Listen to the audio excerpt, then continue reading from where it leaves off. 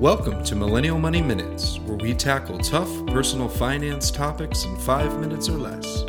With your host, Grant from MillennialMoney.com and Matt from DistilledDollar.com. Hey everyone, I'm super stoked. This is the launch week of the Millennial Money course. Check it out at course.millennialmoney.com, course.millennialmoney.com. Sign up for updates and discounts. The plan is to launch it Thursday. Now here's the new episode. Hey everyone, today we're going to answer a listener question. This is from Dan from Chicago, who asked, should I take out personal loans to invest? The simple idea is that Dan wants to go to a bank and take out a loan, probably at maybe a 5, 6, 7% interest, and then invest that money in something. He didn't say what, but presumably, it's a stock, a stock play or something like that. And gosh, I could not recommend, against this more. It's just a terrible idea. In a lot of cases, it's just pure gambling. You're taking money out from one source at a particular rate, and then you want to invest it in something where you'd have to get, even with capital gains tax, maybe 12% on your money in order to maybe even break even. So it's not a simple sort of make 8% and then you bank the 2% difference.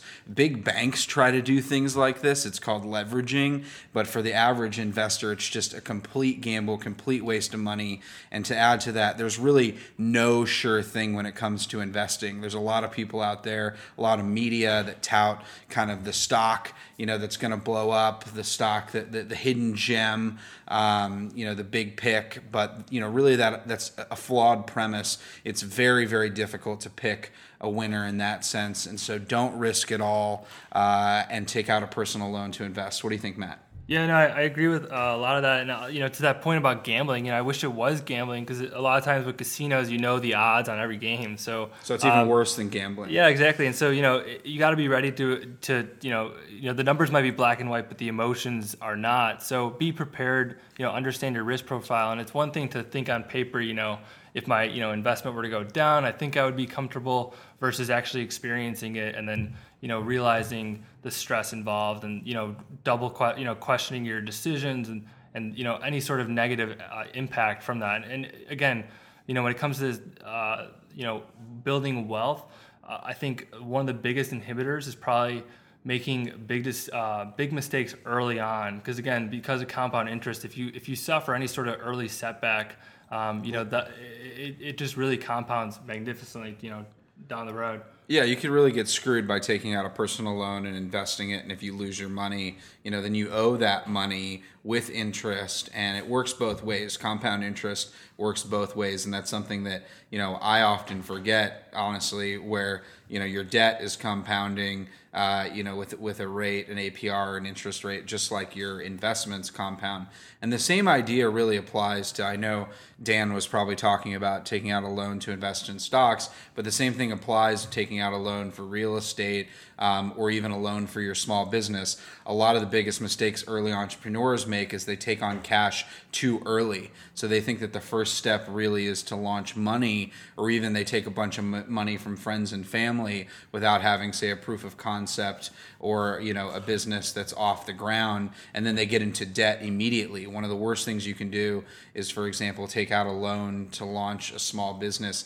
Try to launch it with your own money, spend a year or two doing it, get it to cash flow positive, and then get money to grow it. And same thing with a house.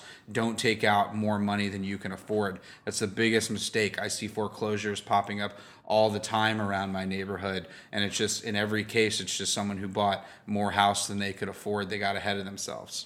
Yeah, that's one last point I want to say is, when you take out a personal loan, to service that interest every month, that's going to be new funds out of your budget. So you're not going to be able to use the appreciation on whatever investment you made. So, while you might be netting out a few $100s at the end of the year, throughout that year, you'll be spending thousands towards the interest. So just keep that in mind if you do take on a personal loan. But, overall, I would not do it. I think it's just too much leverage and, to all the points earlier on this episode. So the final point, when you take out a $5,000 loan, say at 6% interest, a lot of people take out loans and they mistakenly think that, I'm taking out $5,000, I'm only going to need to pay back $5,000. But in reality, that $5,000, say over a 10-year period, could grow to $10,000 or even more. And so you're never just borrowing the amount you're borrowing. It's always the amount plus interest. Especially with credit cards. So, but yeah. Thanks, Dan, for the question.